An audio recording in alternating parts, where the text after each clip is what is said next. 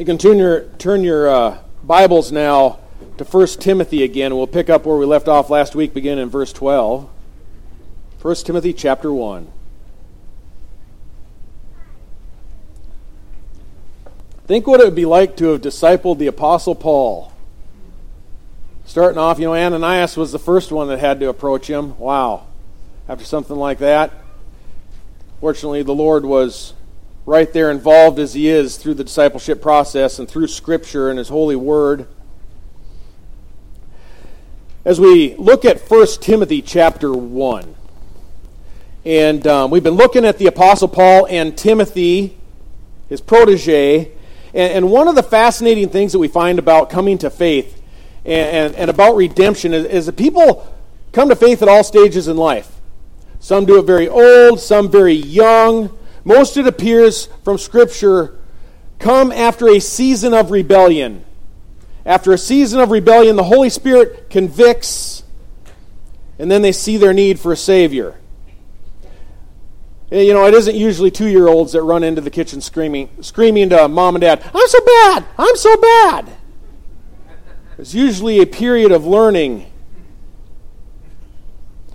With Timothy, it was probably approximately 15 years of age when he came to faith. Paul was probably double that. But as parents, we are instructed to train up our children in the way they will go, and they will not depart from it when they're older. Then we train them up, and we allow God's Spirit to convict and to save. And in 2 Timothy chapter 1, Paul writes to Timothy this: "For I am mindful of the sincere faith within you, which first dwelt in your grandmother Lois and your mother Eunice. And I am sure that it is in you as well, Timothy." And then later on in 2 Timothy chapter 3, verse 14, it says, "Continue in the things you have learned and become convinced of." Timothy had learned them from Paul. "Knowing that whom you have learned them, and that from childhood, including Lois and Eunice, from childhood you have learned and become convinced of the sacred writings, which are able to give you the wisdom that leads to salvation through faith which is in Christ Jesus." So as a parent, this is a promise you should claim. If you're willing to do the work of training up your children in the Scriptures, you're at least assured they have that intellectual basis, that intellectual knowledge. And that's a sincere reason in the Scripture to be optimistic that Christ is going to draw your children into the faith. That is His will, of course, but it is your role to draw them up into the faith through the Scriptures. Eventually wait for the Holy Spirit to transform their hearts. So we teach our children. You be the parent. You be patient with your children. You pray that God will grant them favor and give them the gift of faith. Scripture says faith comes from hearing, and hearing by the word of Christ. Later in that chapter it says, "How will they hear without a preacher?" You have to be your children's preacher. I know some of the children here don't like hearing that. But you need to be your child's preacher. Remember, train up the child in the way he should go, and he will not depart from it when he is old. It's not primarily the Sunday school teacher that is to train up your child in the way that he or she should go. This is the reason that many young Christians depart from the faith. It's because they don't see the Scripture taught at home. They don't see the Scripture consistently lived out at home. Of course, Pastor Weiler, myself, and others in the church are here to help equip. We're here to help equip the saints for the work of ministry. So over the coming weeks, we will talk more about that discipleship and how that looks in the church. But faith comes from hearing the word of Christ regardless of age. It's by hearing the word of Christ. Scripture's clear: preaching is the word that is the conduit through which God provides faith. That's why the same chapter as above says, "How beautiful are the feet that bring the good news."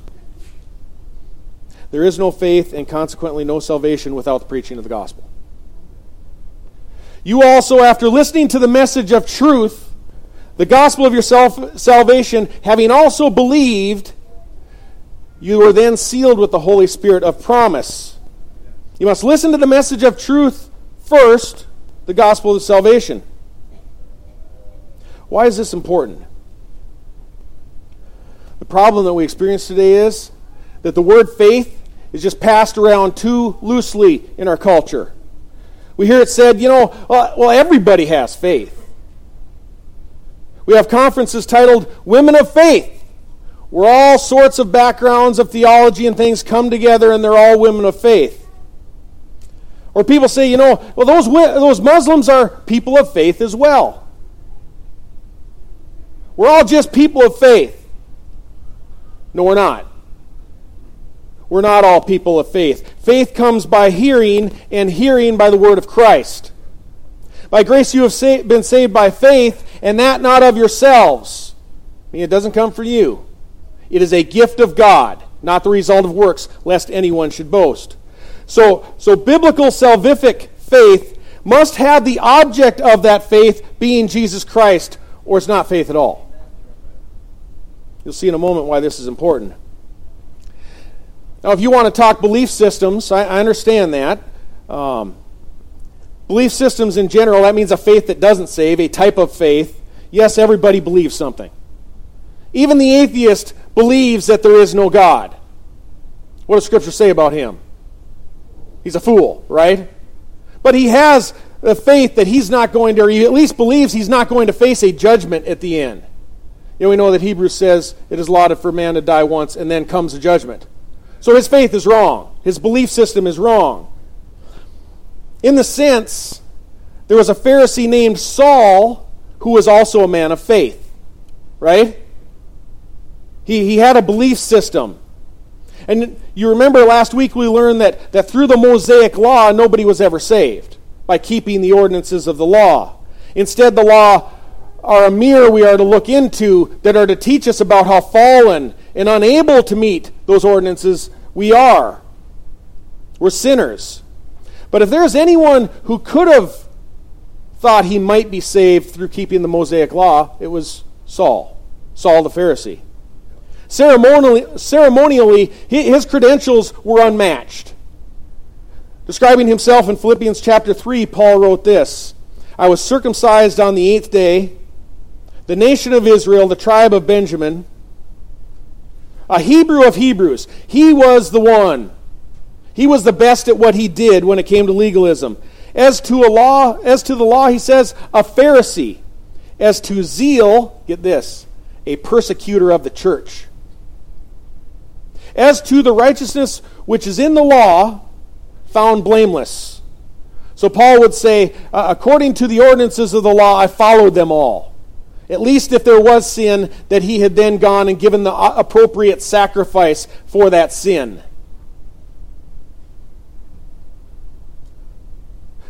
But regarding his accomplishments in his devotion to the law, Paul continues in that passage.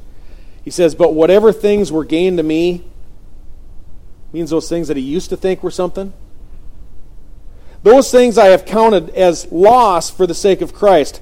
More than that, I count all things to be loss in the view of the surpassing value of knowing Christ Jesus as my Lord, for whom I have suffered the loss of all things. That means his resume. He just tore it up and threw it in the garbage. And he says, I count them but rubbish, so that I may gain Christ, and may be found in him, not having any righteousness of my own that is derived by the law, but that which is through faith in Christ, the righteousness which comes from God, that is based on faith. The faith required to save must have its object as Jesus Christ. Saul admits he was zealous. Oh, that man had zeal. You can be very zealous, Saul said, and still have your faith based in a lie. Our generation today has been duped into thinking, well, those Buddhists, they're just such devout people. Or the Hindus, they're such good people. They're so devoted to their religion. They're so committed, God would never reject them, would they? Would he? Yes, God will. Because the object of their faith is not Jesus Christ. In fact, they have denied Jesus Christ as the object of their faith.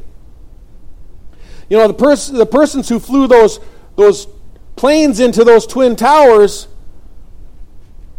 they had a lot of zeal. They had a lot of quote-unquote faith. They're in hell right now. They did not have as the object of their faith a correct understanding of Jesus. Look at the Pharisee named Saul. Saul was a man of faith at the same time that he was a religious terrorist. Saul had heard the gospel hundreds of times in Jerusalem. Hundreds of times. He presided over the stoning of Stephen. He had heard it so much it just infuriated him, made him want to hunt Christians, because if that gospel were true, if it were just by faith, all of his accomplishments, Saul would feel, that means I have to ditch them. He didn't like that. That made him really mad. He didn't want to cash in his chips. On the road to Damascus, Saul was not seeking Jesus except to destroy Jesus and persecute Jesus. But why would God allow a terrorist to live in a rebellious state for years without intervening? Why would God allow that? Why would God allow Christians to be persecuted? Look with me at verse 12 in 1 Timothy chapter 1.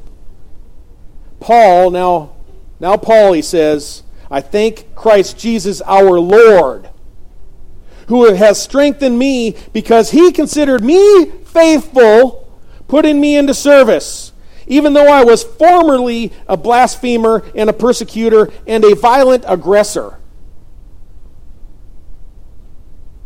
Oftentimes, God waits to call people to repentance. He is purposefully patient towards sinners.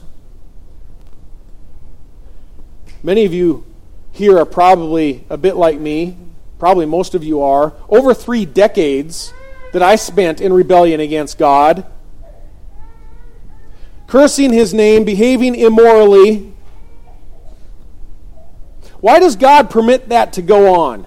You know, people were hurt as I was a sinner. People were emotionally hurt, injured. During that period of me being a sinner, Paul hurt a whole lot of people. Imagine those Christians that were crying out at Saul's persecution. Why, Lord? Why would you allow this man to keep persecuting us? God, intervene. You know, if Christ would have just decided to intervene 3 years earlier on the corner of Main and Jones Street and Jerusalem, wherever Saul was, if he would have intervened earlier, think of all the people who would have been spared suffering. Yet God delayed his appointed time. And I wonder if these people who are being persecuted by Saul, the religious terrorist, I wonder if they ever prayed for him. I wonder if they ever prayed for him. You know, next month we're going to discuss God's sovereignty further. But today, in some people's eyes, possibly mine myself, obviously mine myself, even Christians, you know, God is just too small. God is way too small. But we learn that God has appointed times. He's appointed where the nations are established. He has written out their boundaries. He has decided who is ruling over you in government. He may use the voter base to do that, to put them there, but he's putting them there. Scripture is very, very clear. He appointed the day of your birth. He appointed the day of your last breath that you will take. And yes, he appointed the day that you are going to call on Jesus Christ to be saved. Jesus said, no one can come to me unless it is granted to him by my Father. And we are totally depraved sinners, by nature no different than Saul the Pharisee. We were spiritually dead in our trespasses and sins, Ephesians says, but God made us alive. God knows we are going to sin profusely until His Spirit regenerates our hearts and He transforms our lives. So why does God permit His sheep to wander? Why does He permit them to go astray? Why is He so patient towards us? While other people are suffering during that season of our rebellion, why would He do that? The answer lies in God's grace and God's glory. Romans 5:20 says, "The law came in so that the transgression would increase, but where sin increased, grace abounded all the more." God's purposeful patience provides a season of that offense to increase, sometimes over decades, and then for grace to increase. What do I mean by that? Does God just take pleasure in sin? Oh, by no means. He does not take pleasure in sin. He's not the author of sin. But He sure takes a lot of pleasure in forgiveness. God loves to forgive. Why? It's because those who have been forgiven much, they really love much. Nobody loved Christ more than Paul because he had been forgiven so much. Let me illustrate from Luke 7, or I should say let the Word illustrate if you want to turn there. This is a fascinating encounter of how this works. Why God would let you rebel for years before calling you to repentance. In Luke chapter 7, verse 36, tells us that now one of the Pharisees, named Simon, was requesting Jesus to dine with him. And he entered the Pharisee's house and reclined at the table. And there was a woman in the city who was a sinner.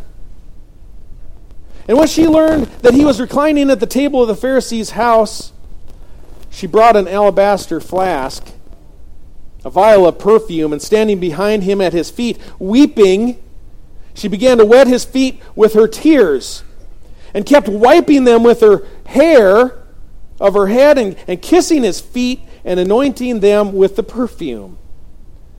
Now when the Pharisee who had invited Jesus saw this, he said to himself, notice he's saying this in his own mind, he said to himself, if this man were a prophet, he would know who and what sort of person this immoral woman is who's touching him, that she's a sinner.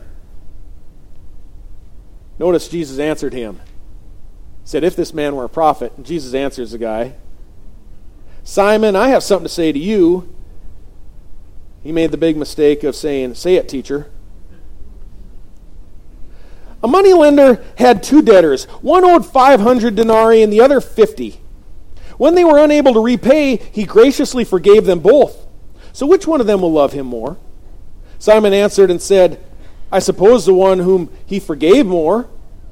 And he said to him, you have judged correctly. Turning toward the woman then, he said to Simon, do you see this woman? I entered your house, you gave me no water for my feet, but she has wet my feet with her tears and wiped them with her hair. You gave me no kiss, but she, since the time I came in, has not ceased to kiss my feet. You did not anoint my head with oil, but she has anointed my feet with perfume. For this reason I say to you, her sins, which are many, have been forgiven, for she loved much. But he who is forgiven little loves little. Then he said to her, your sins have been forgiven.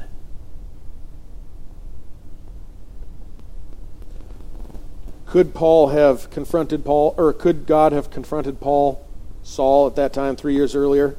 Sure he could have. Sure he could have. Why didn't he? Because God receives the glory for forgiveness. Why does God allow some of us to wait? Why did I have to suffer for 30 some odd years? It's for His glory. It's for His glory. Why does God allow some people to rightfully suffer for their sins in hell? That's something we're going to talk about in a few weeks. Why would He do that? Why would He permit someone to go to hell for the sins they've committed, that they've committed on their own? Christ hasn't caused that. It's because righteous punishment displays what you and I are saved from. It shows us what we have been saved from. I don't know if we really have an adequate understanding of what we have been saved from. Sometimes Christians can fall into that temptation, that false understanding, that we're really doing God a big favor when we come to faith. And now he's really got us on his side, and he really needed us. Yet Jesus said, "You did not choose me, but I chose you." What did God save us from? Isaiah 66, this would be the last words of the prophet Isaiah, one of the greatest prophets of the Old Testament, if not the greatest. Isaiah 66 provides us a picture of the final judgment, of the remade heavens, the remade earth, the eternal state, and these are the final words. We talked about this a few weeks ago on Sunday evening. "For just as the new heavens and the new earth, which I will make endure before me, declares the Lord, so your offspring and your name will endure." This is talking about believers now. "And it shall be from new moon to new moon, and from Sabbath to Sabbath, all mankind will come bow down before me, says the Lord." Now we need to notice that this all mankind are the redeemed mankind. That'll become clear later in the Scripture. "And they'll come down and bow before the Lord." What's it say next? "Then they will go forth and look on the corpses of the men who have transgressed against me. For their worm will not die, and their fire will not be quenched, and they will be an abhorrence to all mankind."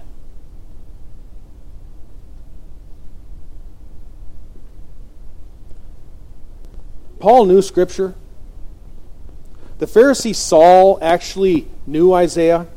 He read Isaiah, probably memorized large portions of Isaiah. He knew this passage. He knew the writings of Isaiah. And he realized what he had been saved from. It made him grateful because he was previously, in verse 13, a blasphemer and a persecutor and a violent aggressor. As a blasphemer, he spoke against the Christian faith. He opposed Christ. As a persecutor, Saul terrorized the church. As a violent aggressor, Paul set out to exterminate Christianity. In Acts 26:9, we find just to what extent Paul had gone.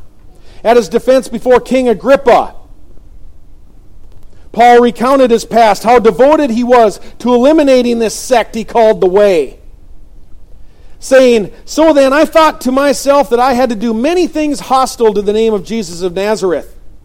And this is just what I did in Jerusalem.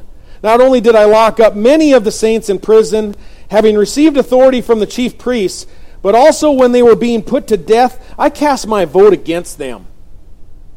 And I punished them often in all the synagogues. I tried to force them to blaspheme." Notice Paul wanted to make them like himself. "And being furiously enraged against the Christians, I kept pursuing them even to foreign cities."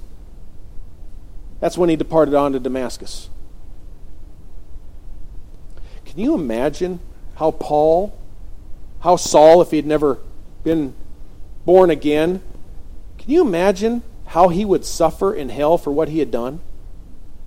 Can we imagine how we would suffer for our sins, what we've done, if Christ had not intervened in our lives? I think we lose sight of that. And Paul marvels at what he calls the glorious gospel. In verse 11 and in verse 12, he says, "I thank Christ Jesus our Lord, who has strengthened me, because he considered me faithful, putting me into service." And then verse 14, "And the grace of our Lord was more than abundant, with the faith and love which are found in Christ Jesus." It is a trustworthy statement, deserving full acceptance, that Christ Jesus came into the world to save sinners, of whom I am chief. Just listen to that adoration of his Savior. Self-righteous Pharisees don't have that. Listen to some people today. They act as if they came out of the womb regenerate. never did anything wrong, never deserved any punishment. Oh, how hard it is, how difficult it is to invite neighbors to church, people will say. Oh, I don't want to beat them to death with the gospel. Oh, it's so inconvenient to hand someone a gospel tract or say a kind word in Christ. Why bother a perfect stranger anyhow? Just leave them alone. Where's the disconnect?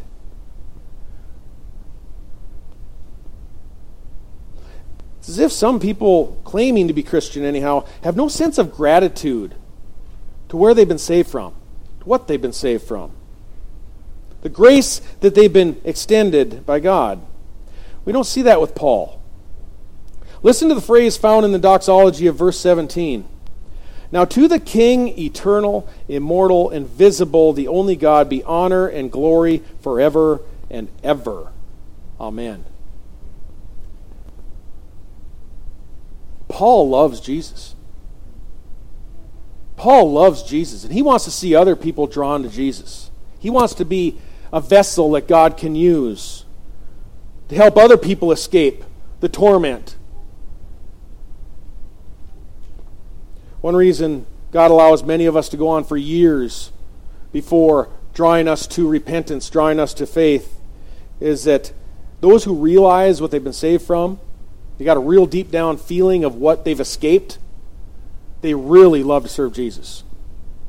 Causes Christians to, by the mercies of God, present themselves as a living and holy sacrifice acceptable to God, which is our spiritual service of worship, Romans 12. That's what it causes. And understanding God's grace and forgiveness is the reason Paul became such a devoted servant of the Lord. On the road to Damascus, he finally came to an honest understanding of himself, to his depravity, to his sin, and he came to an understanding of the holiness of God. And he knew then that chasm between us and God can only be bridged by the cross, can only be cleansed by the blood of Christ. But Paul was not beyond God's grace. Grace. That period of sin in his life was now overlooked. He was washed. He was cleansed in righteousness.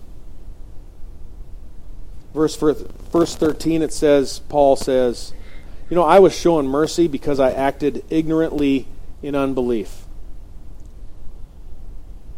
There's something we need to understand here. Ignorantly does not mean innocently. He doesn't claim he was innocent because of his ignorance. Paul was in a period of ignorance because the spiritual blindfold had not yet been removed by God. Yet this doesn't indicate that Paul makes any kind of claim that he wasn't responsible for his sin. He was a guilty man.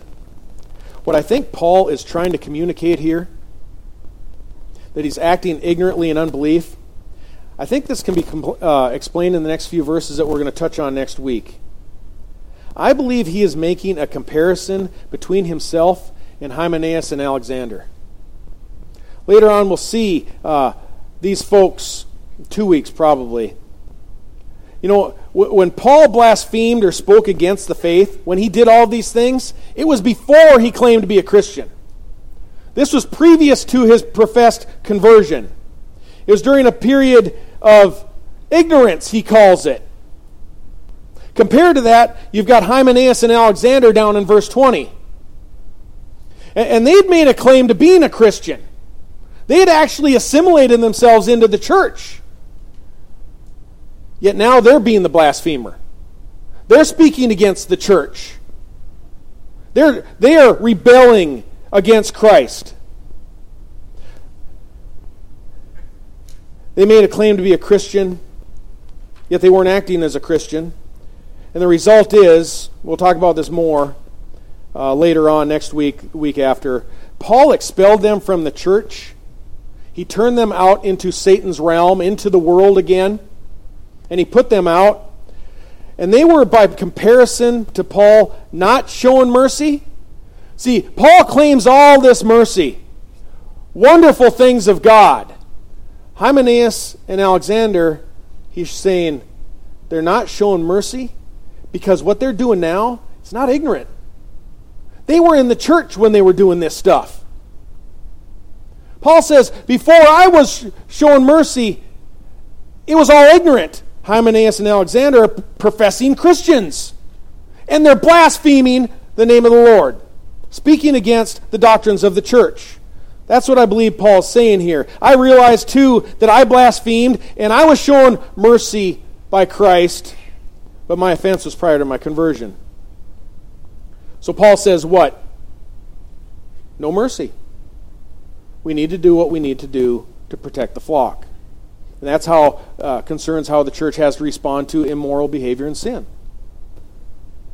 There's a line of demarcation that divides before you come to faith and after you come to faith. There are different expectations. Finally, I believe this is a crucial thrust of this passage. It's in verse 16, and I hope this brings it home. We find the reason Paul was shown mercy.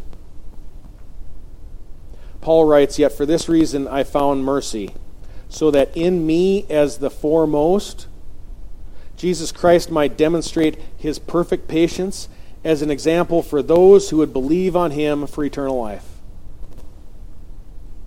According to this verse 16, the reason Paul found mercy, actually he didn't find mercy. That's a horrible translation. You don't search under the furniture and stumble across mercy. You don't just find it. A better translation here, the English Standard Version says received mercy. The reason I received mercy, the reason I experienced mercy, says he was a chief of sinners. He experienced a perfect patience towards God. For what reason? So that Paul would become an example to all who believe in Christ for eternal life.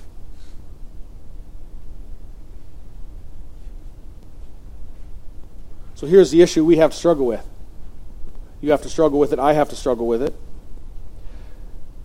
The mercy shown to Paul is to be an example for everyone who will place their faith in Christ Jesus. So that means that Paul is not an isolated case, right? His experience of being called into service for Christ, verse 12, Christ found him trustworthy, faithful for service. His experience of being shown mercy is not unique to him. It's not saying I was only allowed to become an apostle because I'm a special case. He said it's an example. It's a pattern. Paul's showing himself as a pattern. Can we agree on that? So Paul's pre-Christian life, as Saul, being a blasphemer, a violent aggressor, a Pharisee who hunted and imprisoned Christians, both men and women.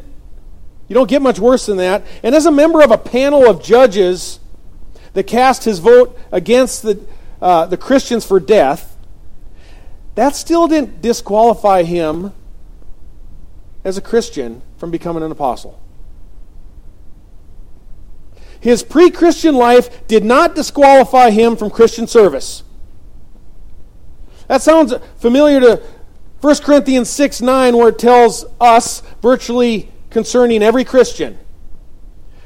Do you not know that the unrighteous will not inherit the kingdom of God? Do not be deceived. Neither fornicators, nor idolaters, nor adulterers, nor effeminate, nor homosexuals, nor thieves, nor the covetous, nor drunkards, nor revilers, nor swindlers will inherit the kingdom of God. Such were some of you. But you were washed. You were sanctified. You were justified in the name of the Lord Jesus Christ and in the Spirit of our God. So you and I were really a lot of bad things in the past too. But we were washed. We were sanctified. We were justified in the name of the Lord Jesus Christ. So ponder this, and this will be the challenge. Think about this. If Paul could be a renowned murderer, violent aggressor, before his conversion, and still be appointed to apostle, also recorded in Scripture to be an example to all other Christians, what previous behavior or decision, things we did before coming to faith, would exclude a Christian from becoming an elder or a deacon. Y'all just chew on that, and we'll talk about it again in a few weeks. And we must realize that Paul completed a significant period, several years actually, of proving himself faithful in the church. He didn't just jump right in before. There was quite a time there before he was extended the right hand of fellowship by the apostles. They wanted to observe. And it's right and appropriate that a new believer, once they've trusted in Christ, that there's a period of observation. Paul himself says for offices in the church, let it not be a new convert. So there's to be a time of observation to see if this really taken root, for time of learning. You don't make new converts into those positions. But a life before Christ doesn't disqualify you.